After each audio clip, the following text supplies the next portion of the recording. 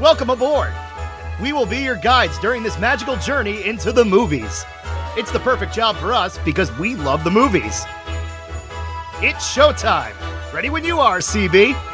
Action! Welcome to Monorail Radio, episode number 49. I'm Sean. And I'm Jackie. We are closing in on a big birthday. You know what else had a big birthday this week? Bambi. This movie, 77 years old. How wild is that?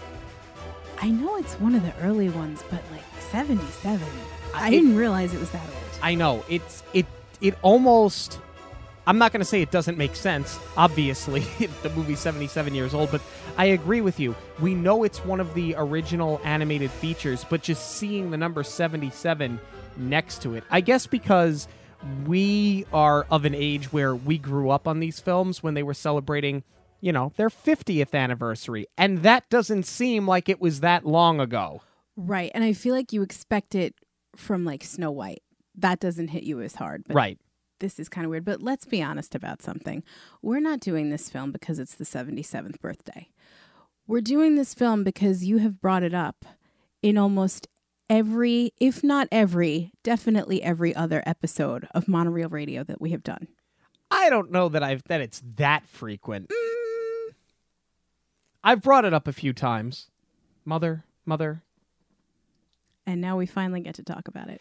Yeah, I got to be honest with you, like, all joking aside, I am excited to talk about this movie because I really did love this movie growing up. And I haven't, up until this week, I hadn't watched it in a long time. So it was kind of fun to kind of explore it and discover it again. Yeah, this was a big one in our house too, but it's not one that stayed with me. I mean, really, how much rewatchability does it have? That's what we're going to talk about. Yeah. If you've not seen Bambi before, there are going to be spoilers abound in our review. If this is the first time you've tuned into us, welcome. And make sure you find us on Instagram, Twitter, and Facebook at Monorail Radio. But yeah, we give a full plot synopsis. But there's really no way to talk about this movie without spoilers either. Well, we spoil every film on Monorail Radio. Right. It's not anything new. So if you're new this week, go watch the movie first. And then go into the back catalog and maybe just listen to reviews of films that you've already seen. And if you've not seen Bambi, please let us know why and how you missed it. Yeah, again, on Twitter, Facebook, and Instagram at Monorail Radio. I guess I'll let you take the lead on this one. All right, here we go. We open in the forest where all of the woodland creatures are heading to the thicket to see the young prince, a newborn fawn named Bambi. Bambi is a curious little deer who never strays too far from his protective mother? Sorry, I can't help it. Who teaches him of the dangers surrounding them. Throughout the spring, Bambi learns by exploring the forest with his friend Thumper, an energetic bunny, and they also meet Flower, a shy skunk who they befriend. In summer, Bambi is old enough for a trip to the meadow where he meets another fawn, Feline. He also meets his father, the great prince of the forest, who spots Man over the hill. The deer run from Man and flee back to the safety of the forest along with the rest of the woodland creatures. Winter sets in, and while Flower hibernates, Thumper teaches Bambi to ice skate. After a long, cold winter, the snow finally begins to melt, and Bambi and his mother go to graze in the meadow. Bambi's mother senses Man nearby again, and they run back to the thicket, but Mother isn't fast enough. And that's about as nicely as we can put that. Bambi's father comes to take him away to be raised with the rest of the stags. The following spring, Bambi returns, and he, Thumper, and Flower learn what it means to be Twitter-pated when they meet their mates. Feline finds Bambi, and though they haven't seen each other in a long time, Bambi falls for her and has to fight off another stag to be with her. Just when things are going great, Bambi's father shows him that Man has returned to the forest, and this time there are more. They send hunting dogs out into the forest, who almost manage to get Feline, but Bambi saves her, and during the escape from the dogs, he gets shot. Bambi is down as the fire Man has inadvertently started spreads throughout the forest. His father finds him, forces him to get up, and they run through the burning woods to safety on a small island in the middle of the river, where he is reunited with Feline. Luckily, life finds a way, and the circle continues next spring when we meet Bambi and Feline's two little fawns, and Bambi takes his place as prince. How many movies did you just fit in there? As many as I could. I got The Lion King. I got Jurassic Park. Good. None of it was wasted on you. No, not at all. I have to ask, did the plot even make sense? Because as I'm reading through it, it feels like it doesn't. I mean, this film is just so scenic. There's really not a story as far as like, I mean, it has a beginning, middle, and end, sure. But I feel like there's not a lot of cause and effect here.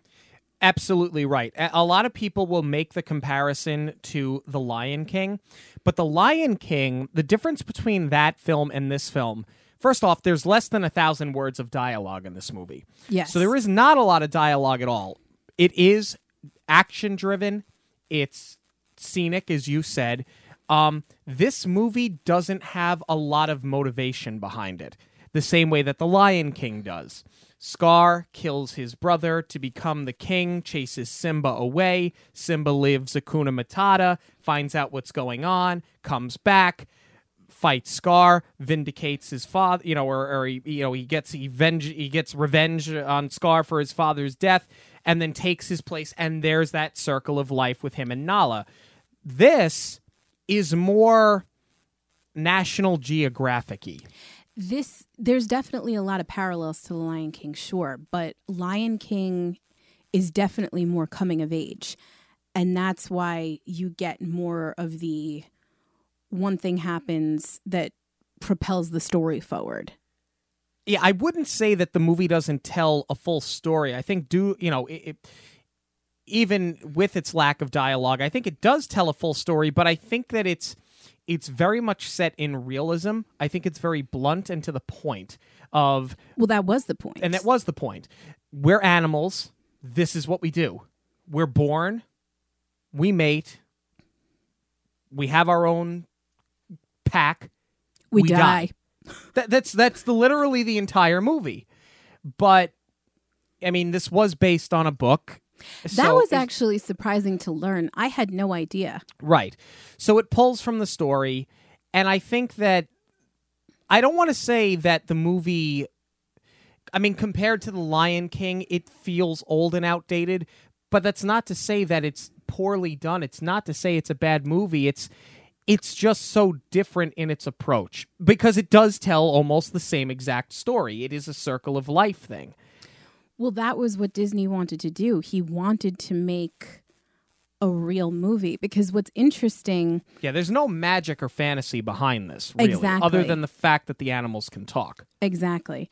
But one of I think the most interesting things that I learned, not only was that it was based off of a book, but I think Disney came across the book because of his daughter, and then after she saw the film, she was like, you changed so much about this. Why didn't you change the mother's death? Why was that the part that you chose to leave in? I know. I thought that was hysterical. But the really interesting thing, too, is that the book was actually optioned for another studio, and I believe the exec's name was Sidney Franklin, and he wanted to do this as a live-action film. And when they realized what a big undertaking that would be, especially for the time, he kind of bumped it to Disney. So with that being said, cut to 5 years from now when Favreau's doing the live action Bambi. I mean, listen, I don't think we need one. No. I don't think it's necessary. I just don't think there's enough there to make a live action Bambi movie. The Bambi movie that we have is the Bambi movie that we've got.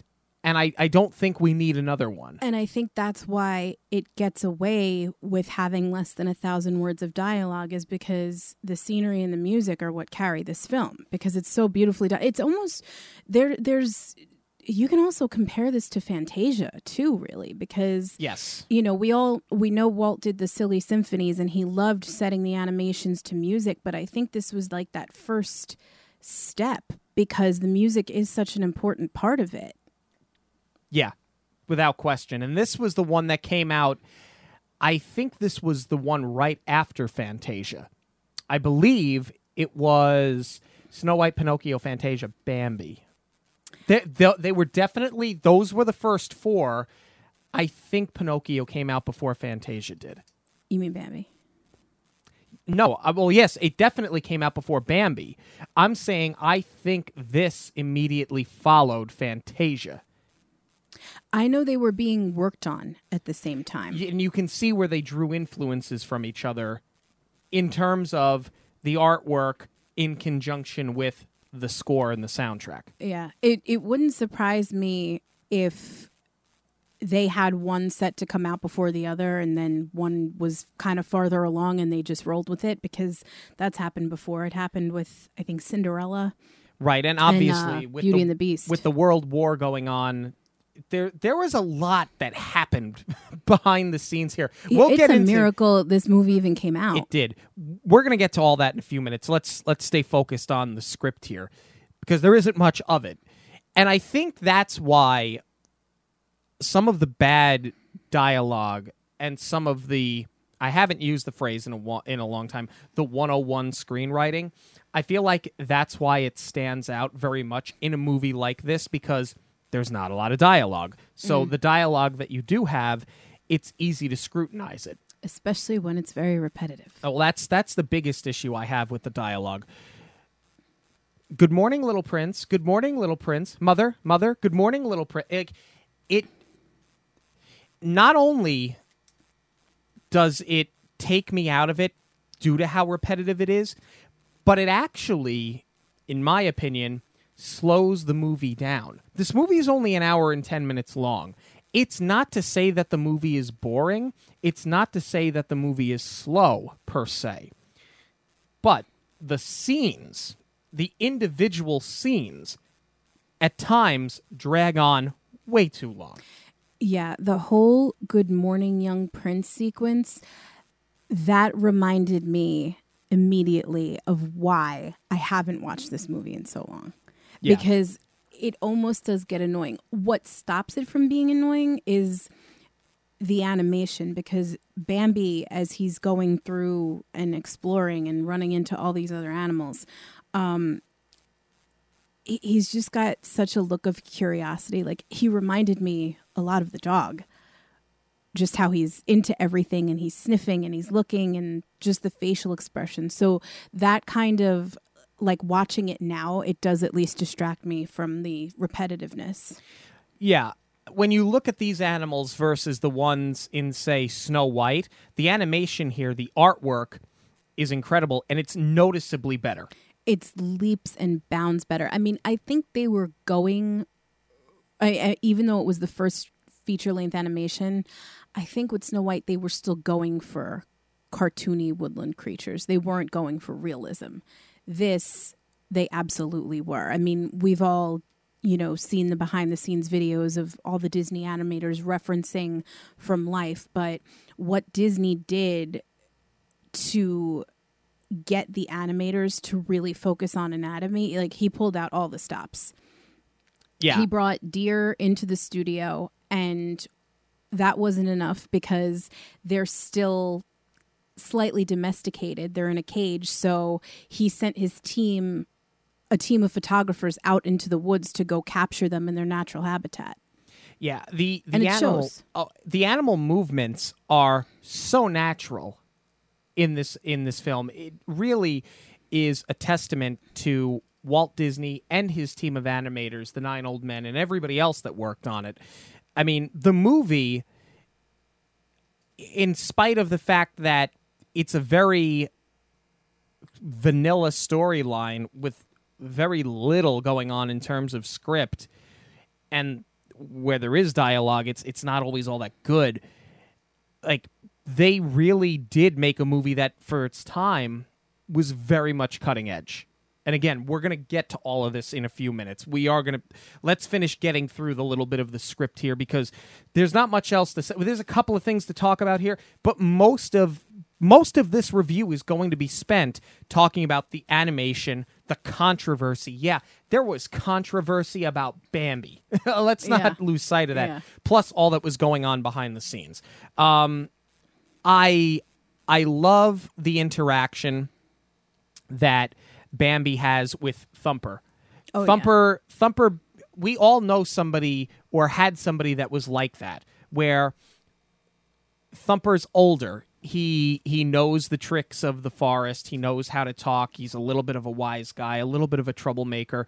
We all had that kid in the neighborhood that was like not too cool to hang out with the little kids. You know what I'm saying? And you sort of looked up to them. It kind of shows you the ropes. Yeah, so I kind of, to me, that's who Thumper is.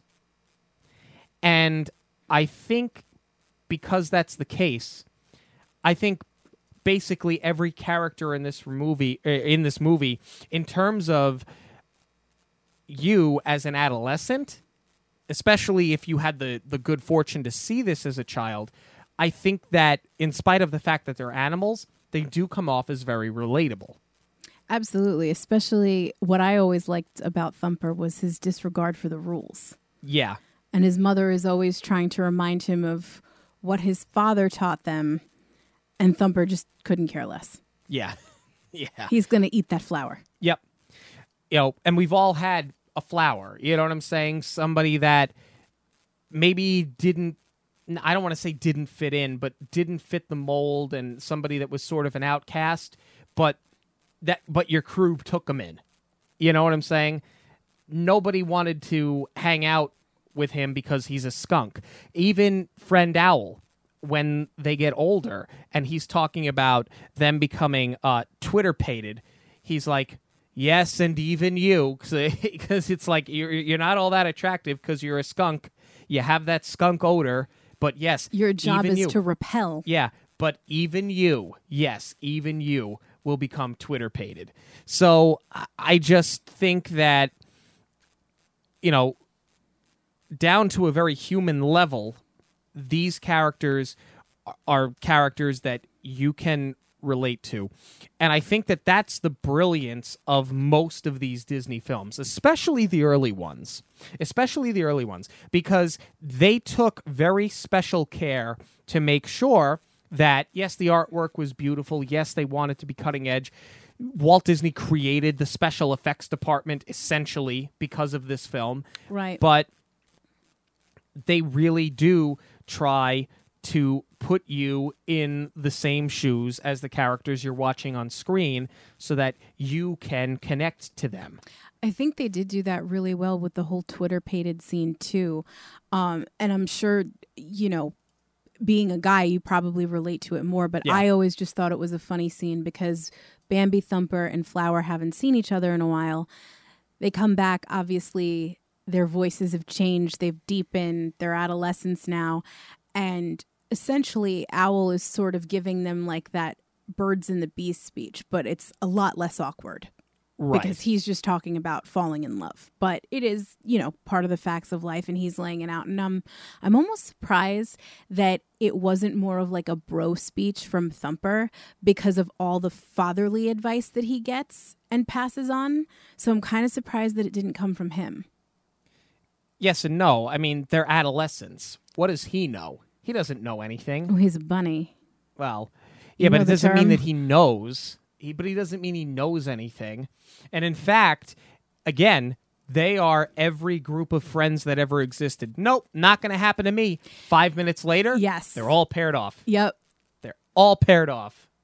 And I love that whole little sequence. Yeah, because it's like they slowly get picked off one by one. First it's Flower, then it's Thumper, and then it's Bambi. And Bambi is so annoyed that he's like the last man standing. Yeah, until he sees Feline again. And I do like Feline. I like her from her introduction where she's the one that's outgoing. I mean, for all intents and purposes, she's very much pursuing him. Right. Similar to, again, The Lion King, it's Nala, when they're older, pursuing Simba. It's not the other way around. There is that role reversal here. And when they do fall in love, that sequence is straight up Can You Feel the Love Tonight? They're like frolicking and it's dark and the stars are glowing and yeah, we're an Elton John song away from being Can You Feel the Love Tonight? Yeah, except when they meet each other for the first time, all I can think about is Rudolph the Red-Nosed Reindeer when Rudolph sees Clarice. For some reason, I don't know why, but that's she kind of... thinks I'm cute! Exactly. Yeah. And Nala doesn't have to fight off Pumbaa to be with Simba. That's the other difference. Yeah, but I do like that the movie captures adolescence very well, and I like the fact that the whole Twitter-pated thing, it's not just showing how they grow up, it's not just showing that circle of life, but the brilliance of this entire thing is that it's in the spring. they make sure to tell you that it's in the spring. So it also works as a narrative to drive the story forward in its timeline. Well, I think, spring obviously is always associated with a rebirth, but I think it was also really smart because Bambi did just deal with the death of his mother. So now this is kind of like, this is also a big difference with The Lion King, is that Bambi never really grieves. And I don't know if it's because he doesn't understand what happened, because his father doesn't say, oh, your mom got shot, she's dead now. It's, your mother can't be with you anymore. And he sheds a tear, and then we go into the next scene, which is springtime. So I kind of think that was the storyteller's way of kind of, no pun intended, softening the blow for the audience, because, you do need some kind of relief after such a heavy scene. And it's the natural progression. The mother was shot in the winter. Now it's the spring, and they've grown a little bit. And, there is more of a passage of time, though, I think. I think so. Obviously, her death is totally heartbreaking. It's one of the worst. It's one of the most heartbreaking scenes in the history of cinema. Of course. When you've seen it for the first time. But to me, it stretches on too long. He didn't need to say mother more than 3 times before we know what's happening. I just felt like it just became too much. And that's why mother, that's why, like, I do it jokingly, but it has become parodied so many times because it goes on for so long. I don't want to say it makes it cheesy, but I will say that for modern audiences, not so much for audiences then because they'd never seen anything like this before, but for audiences now, I think it kind of becomes, for a lack of a better term, laughable. I actually disagree. Because I think, when you see this as a kid, obviously the big thing is the shock value. But what I never realized on early viewings of this film is how much of the story as a whole drives toward the mother's death.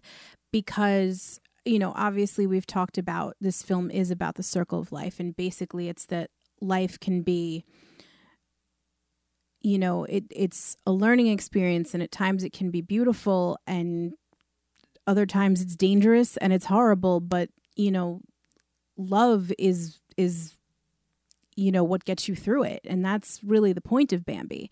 So when you're watching this as a kid, I think that kind of gets lost because obviously you're thinking, you're putting yourself in Bambi's shoes, and to think about losing a parent when you're that young is horrible, and you can't really wrap your mind around it.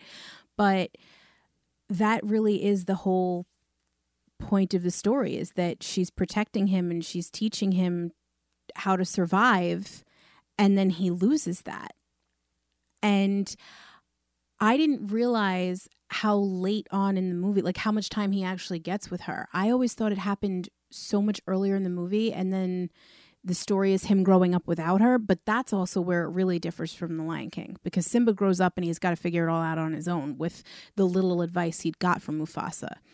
Bambi, he did have a year or so with her, and then he loses her.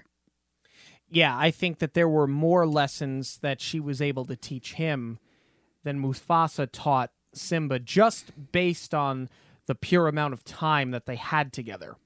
I think the other thing, too, is most people associate Bambi as a child, not necessarily as an adult.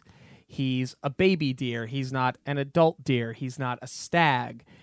And I think that kind of helps explain your opinion that you had assumed that the mother had been killed off earlier in the film, and that he was on his own for a long time. Right. Learning on his own, learning from Flower, learning from Thumper, learning from the Gray Prince, I think they called him. The Great Prince. Great Prince. His father. Right. But yes, myself included, I forgot how much she was in this film, how much time he did get with her. But, you know, in all, just in terms of the script, it does come full circle. We don't have The Lion King without it. I really don't think that we do. But it's more, as I had said it before, it's more National Geographic. It's more, no, these are animals, and this is how animals behave, and this is the timeline of an animal's life. It's just cut and dry. It's black and white. I mean, it's in color, but you know what I'm saying. And it's kind of just there. There's no creativity to it other than the artwork, of course. Right. And you know what's interesting? Like they're trying not to get cute. That's my point. It's not that the movie's not creative. It's incredibly creative. They're just not trying to be cutesy with it. There's no fairy godmother. There's no singing animals. You have music, but the animals are not singing. It's certainly not a musical. And I think that would have been a huge disservice to the film. Yeah. If they had done it as a musical. I agree. You know, I don't need a mother ballad. No. From Bambi after it happens. You know what's interesting too that I never realized, and maybe I did, but just never kind of put the two and two together, that Bambi actually does get shot. And I guess that's it, because as a kid you're just so obsessed with the idea that he lost his mother, and that's like the whole thing. And obviously, like you said, this film has been parodied so many times with that scene. That's the big takeaway. But after he gets Feline away from the dogs, they're running away, and he leaps over, you know, from like one mound of rocks to another, and he gets shot in the process. And you hear the gun go off, but I guess I never realized, like, I guess I thought he took like a bad fall. And I thought the gunshot, because you hear it go off, was like a narrow miss. But I didn't realize until this viewing, the way that he like arches his back, that he actually gets hit. Oh yeah, because he goes totally limp. Right, but midair. You don't see blood. That's also why I don't want to say it gets glossed over, but we don't see blood in a Disney film until The Black Cauldron. They never put it in. Right. So I never realized it. Right, and you never see the mother either after she's been shot. Same way you never see Man. You never see Man. You see Man's camp, but you don't see Man. So there's sort of that fear of the unknown. I love that they did it that way. I love that we don't see a shadow, and I love that when you first find out what the danger of Man is, we hear the gunshot first. Before his mother gets killed. And then she explains to Bambi what Man is. And I think if they had done it the reverse, where she's like, well, we have to watch out in the meadow because there might be Man here. Obviously, they're not going to, you know, a deer doesn't know what hunting is. They just know that Man is dangerous. But if they had foreshadowed it in that way, it foreshadows her death enough. But I think it definitely created more of an ominous tone with what Man is. Agreed. And the music that they play when Man is in the forest or when Man is around, a lot of people have compared it to Jaws. That's exactly what I was thinking. Because it's not some huge score.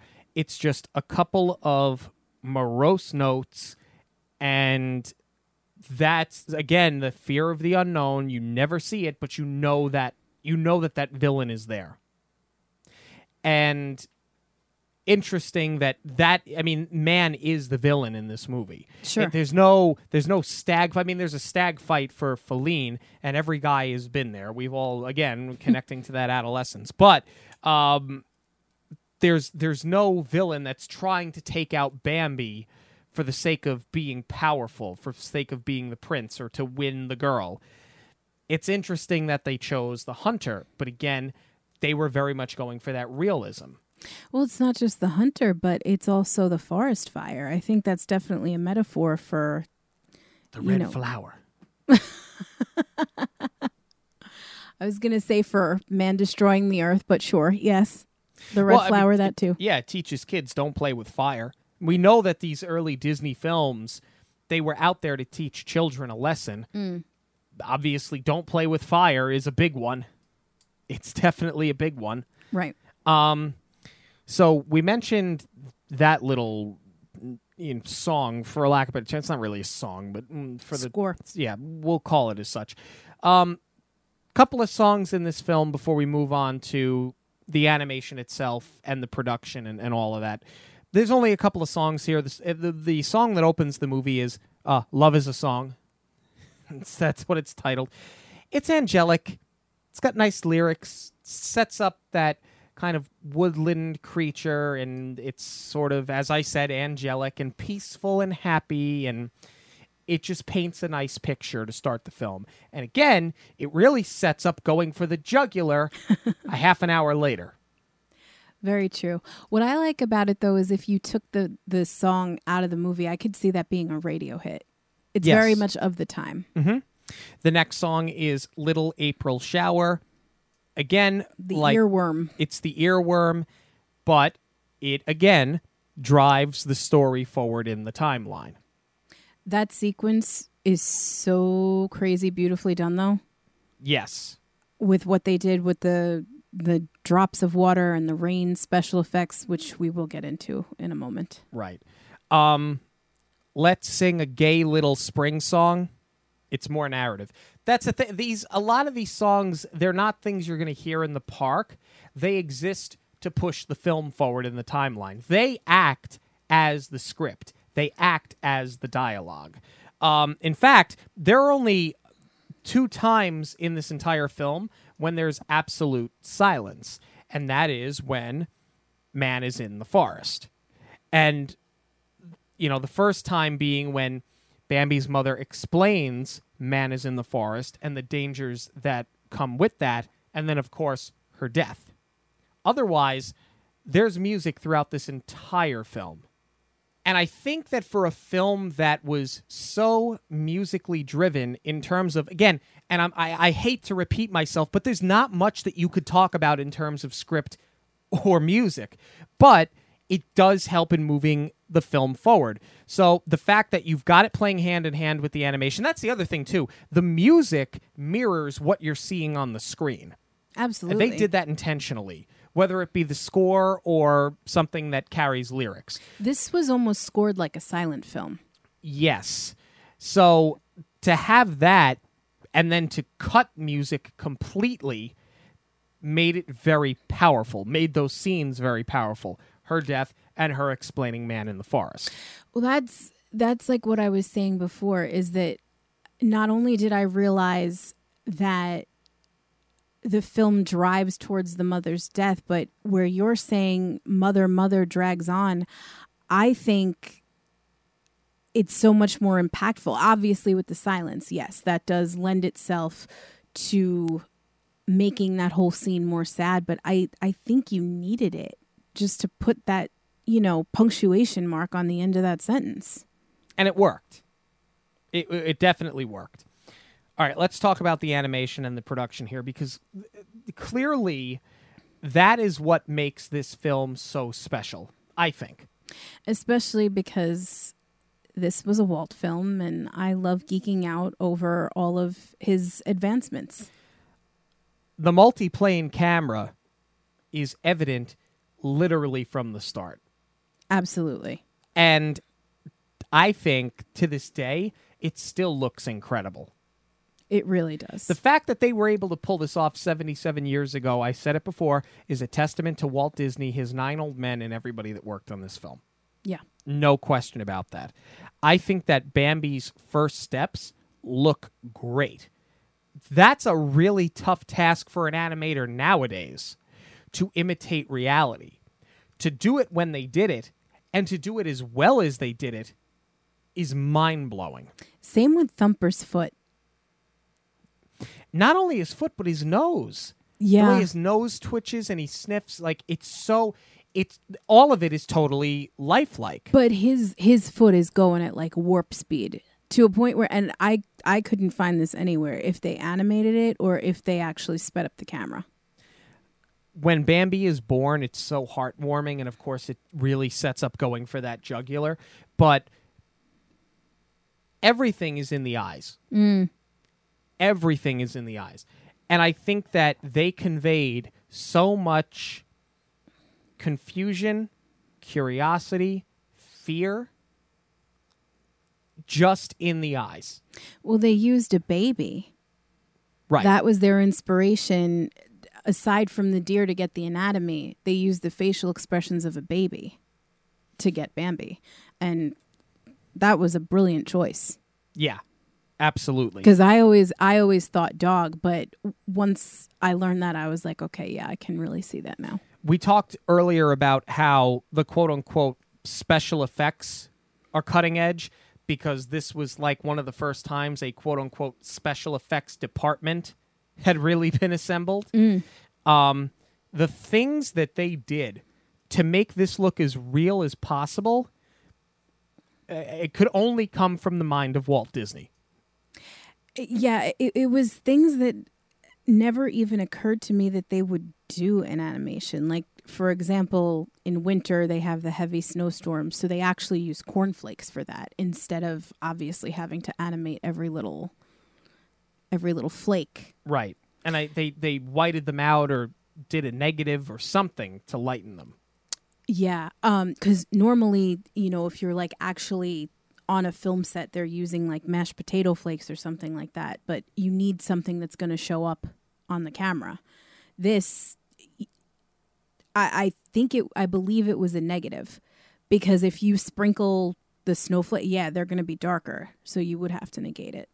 The other thing too is that a mashed potato flake wouldn't necessarily work because you're in the forest, you're in the woods. I think they're trying to convey the winter is harsh, the winter is long. And you listen, for us that live in parts of the world where we do see snow, because we have plenty of people that listen that have never seen snow, when you get a really heavy snowstorm and there are those big, thick, heavy snowflakes, something bigger. You needed it. Yeah. You needed it. And I think that they pulled it off very well here. I love the ripples in the water. That's amazing. And that's something that Disney still does today so well, but they're using the technology from back then. They use a ripple glass for the effect.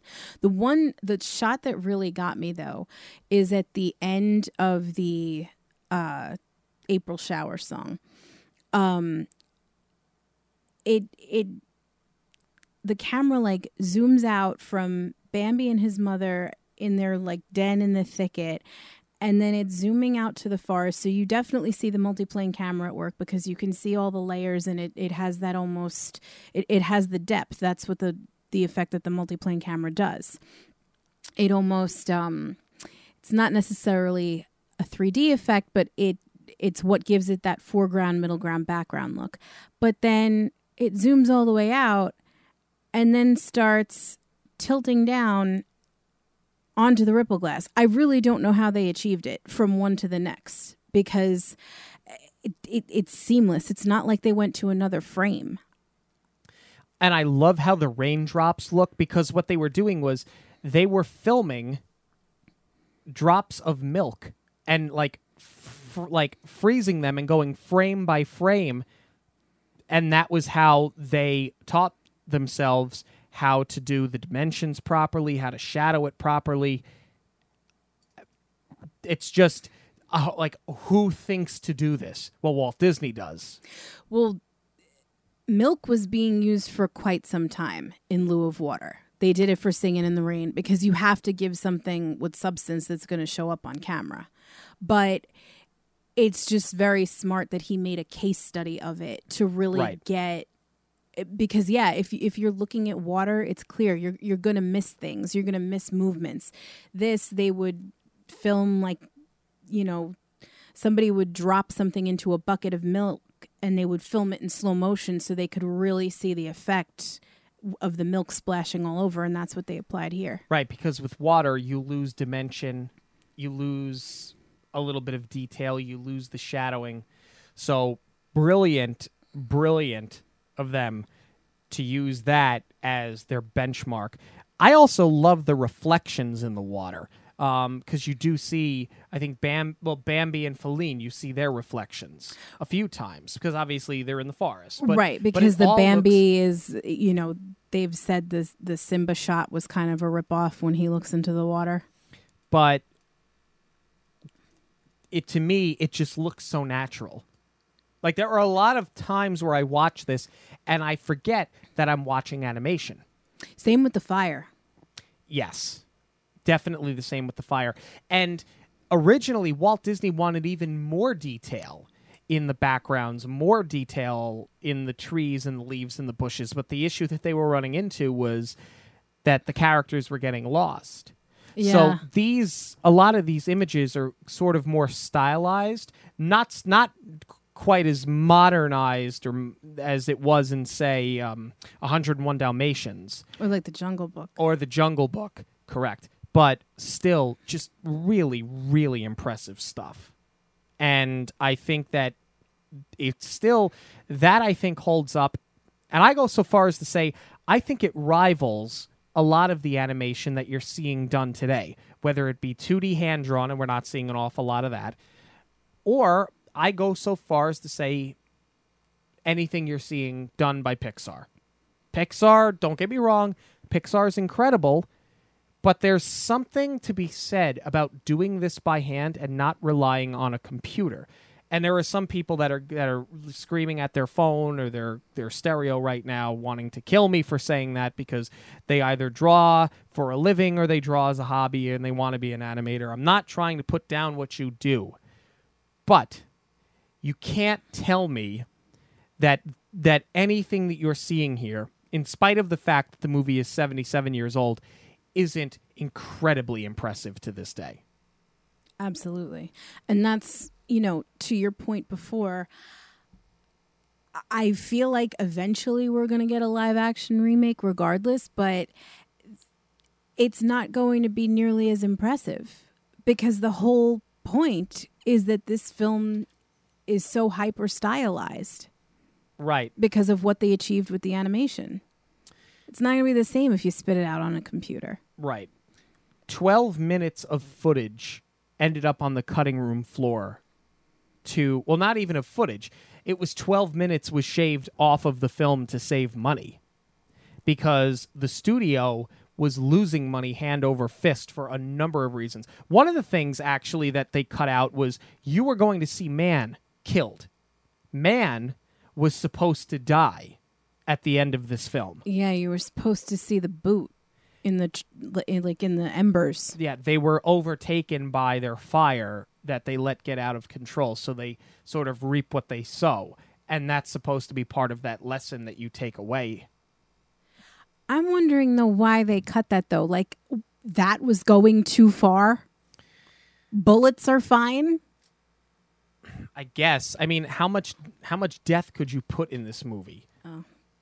I mean, how much imagery did you need? They got it. They had enough. They had enough of it. And I can't wait to discuss the controversy in this film in a minute here. But the studio was losing money hand over fist because, number one, the hand-drawn animation was very expensive. Pinocchio didn't make its money back, lost the studio money. Fantasia didn't make the studio their money back. They had to go and beg Bank of America for a loan. Walt Disney actually had to basically act out this movie as a one-man show to get the money from Bank of America to make the picture. I would have given anything to see that. But it's not just that. I mean, you're not only fighting to fund a movie that is very difficult to explain. It's funny. I love seeing all those behind the scenes stuff, like especially for Lion King when they're doing their storyboard meetings and they're going through line by line and song by song. But like this, to have to explain it when it's not a musical and you don't get to see like a happy, upbeat number. He must have given some presentation, coupled with the fact now that war has broken out, so money's tight to begin with. And there was also the strike at the studios during this time. Right. So, like we said before, It is a miracle that this film got made. Right. You had the animator strike. That slowed down production on everything. So, of course, now you're just pumping more money and more money and more money in to make up for the lost time. But because the world is at war, it's World War II, the military takes over the studio, which Walt didn't mind doing. He let them use the studio as basically another military base, but you're also not getting foreign distribution anymore. And now people don't have money to go to the movies. Exactly. It's just there's so much going on because people are buying war bonds and they're donating and they didn't have expendable income to go to the movies. Right. And they're losing the foreign box office. Like, so much happened around this film that, again, we can't stress enough. The fact that this film actually saw the light of day is a miracle. In retrospect, and only in retrospect, the controversy around this film is almost laughable. By that, I mean this. This movie, I believe it was AFI, ranked it as the number 3 animated film of all time. Is this a recent list? Recent list. Okay. It certainly deserves its accolades. Time Magazine puts it on, this is true. It ranks, whether you agree with it or not, as one of the top 25, wait for it, horror films of all time. I have heard that before. Because so many people were traumatized by the fact that the mother had been shot that they actually say it lingered with them 30, 40, 50, 60 years after they saw it. And in the eyes of some, this ranks as a horror film. Now, the imagery with the fire, obviously, you see the pheasant get shot, and she's annoying. She should have just stayed on the ground. Oh, and God. What do they tell her? Don't fly. I can't take it. And then boom. Also, coincidentally, because it wasn't bad enough to get shot once, she had to get shot twice. The voice actress that voiced Bambi's mother also voiced the pheasant, so she got shot twice in this movie. Twice. But the imagery, it stayed with people. In retrospect, that to me is laughable because in reality, a lot of this movie is very tame, but they never saw anything like this before. And that's the thing. For people that want to sit there and rag on, listen, and I rag on it with the mother, but that's all in good fun. That's all in jest. I don't rag on this movie for the sake of, and I don't think that the movie is worthy of being ragged on. I think that to do so is to do so unfairly because you need to understand that this was cutting edge in terms of animation and in terms of story. There was no precedent for this. This did not exist before. It didn't exist. But that's exactly it. I don't think that people were expecting someone like Walt Disney, who now has a reputation. Think about what came out before this, Snow White, Pinocchio. They think they're going to see one of these lovely, magical Disney animated films. They didn't know what they were getting. Critics hated this movie upon its release and called it Disney's folly. They thought this was going to end Walt Disney's career. Now this movie has gone on in re-releases and home video release to make over $250 million. And now it's beloved by everybody. But it was viewed as being very dark. The same way that, because you know I love to work Batman in where I can, Batman Returns, which came out in 1992, I think. It was either 91 or 92. I want to say it was 92. It was the one with Michelle Pfeiffer and Danny DeVito. Yes. It was panned by critics upon its release for being too dark. Now, when you watch a Batman film, they're all very dark. And in retrospect now, they're saying that Batman Returns is one of the best Batman films that they ever made. I tend to agree, but I always liked that movie. Same. I always liked it.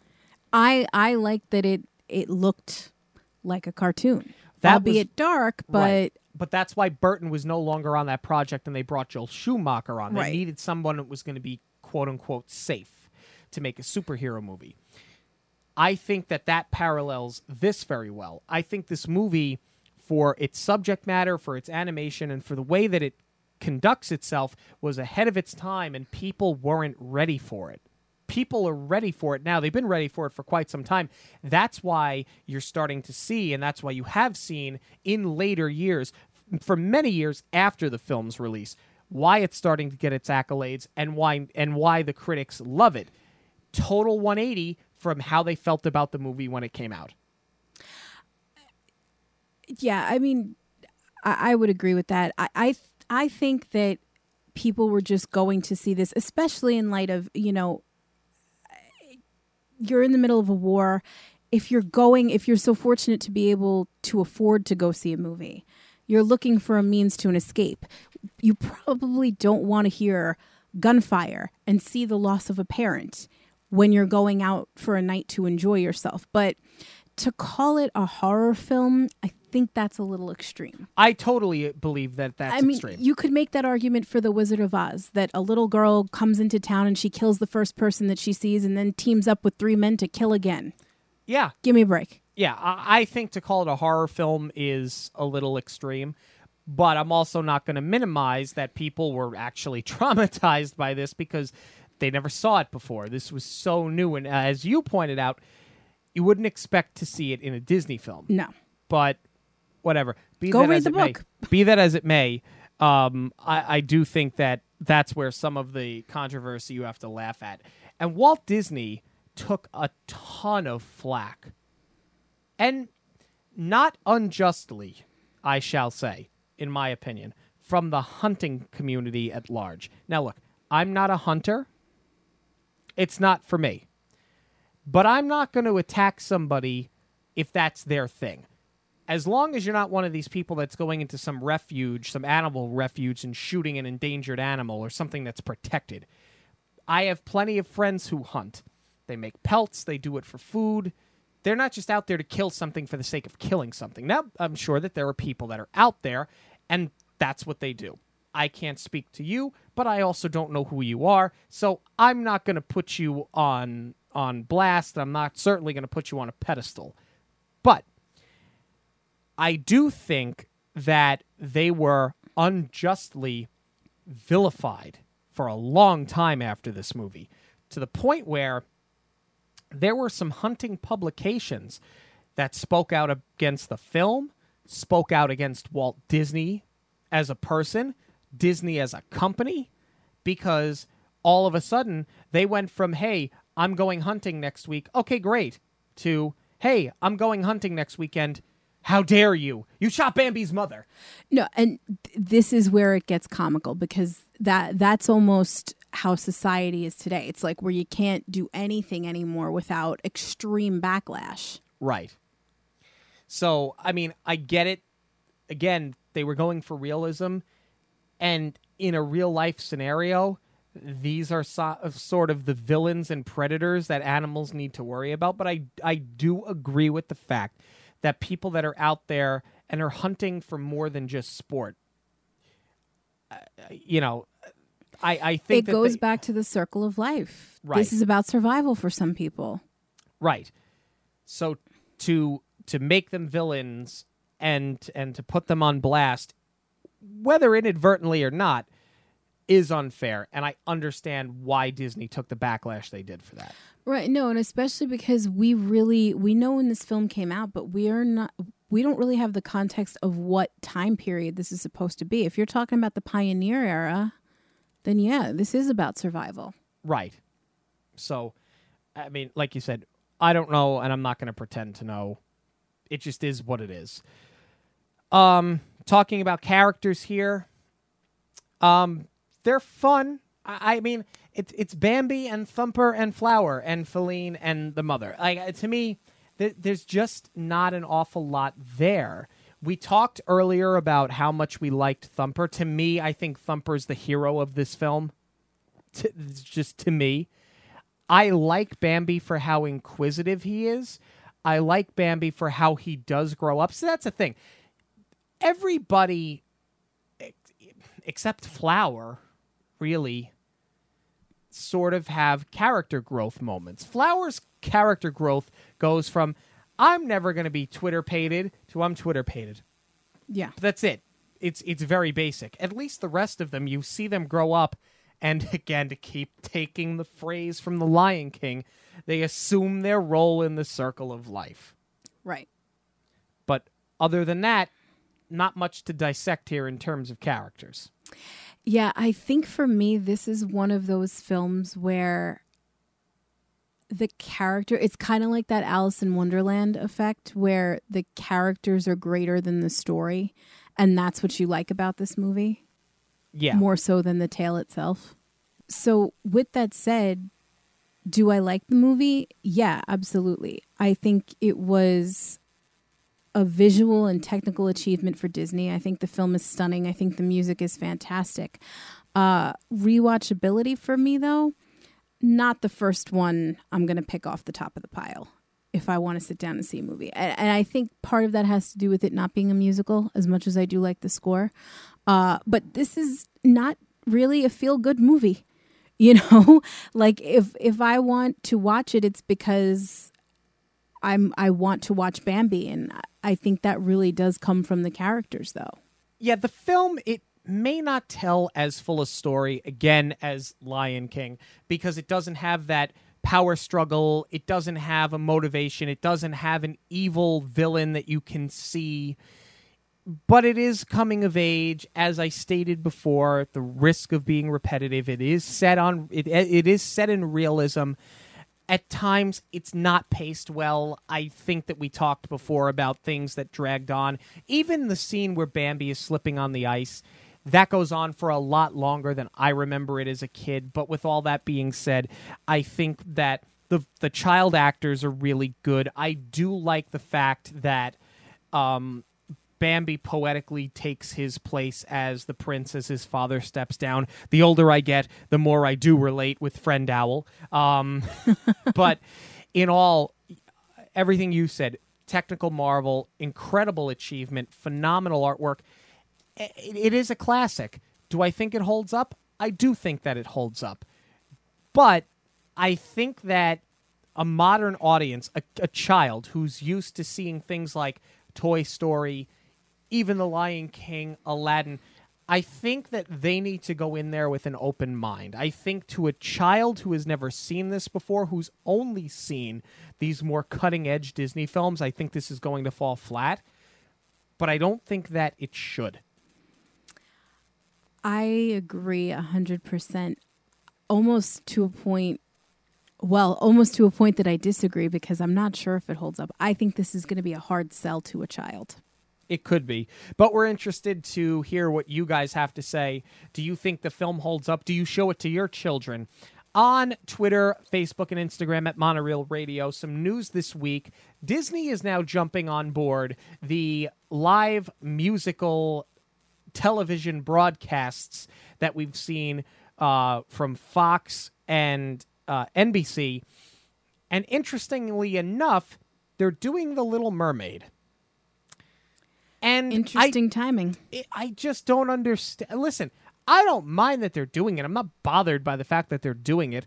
But they've already announced, they're starting to announce the cast for the Little Mermaid live action film that they're going to do. Mm-hmm. So why are we getting a Little Mermaid live action film and a Little Mermaid live broadcast? To me, it's kind of just one and the same. Yeah, like if they were going to go the live broadcast route, like I'd rather see like The Descendants or High School Musical or something live. Like break us in that way. I feel like this is a little too much with the live action. Or, you know, if they were to do something, you know, like they have Beauty and the Beast in the parks, they do have Little Mermaid. So if you're going to do it like a stage show, kind of how it is in the parks, I guess I can kind of get behind that. What I'm more intrigued with is the cast for the television live action one. You've got Shaggy as Sebastian, which I love. Love it.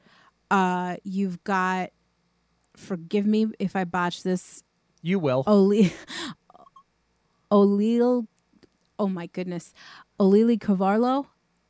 Moana, exactly. She's going to be Ariel. And then Queen Latifah as Ursula. To me, this is your live action cast. And I'm not just saying that because we did our predictions on our very first episode for the live action cast of The Little Mermaid. And one of mine was Queen Latifah. So I'm not just saying that because I enjoy being right.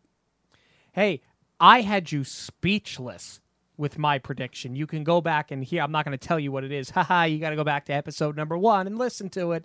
I thought I hit my cast out of the park, too. You did. And I could not have been more wrong.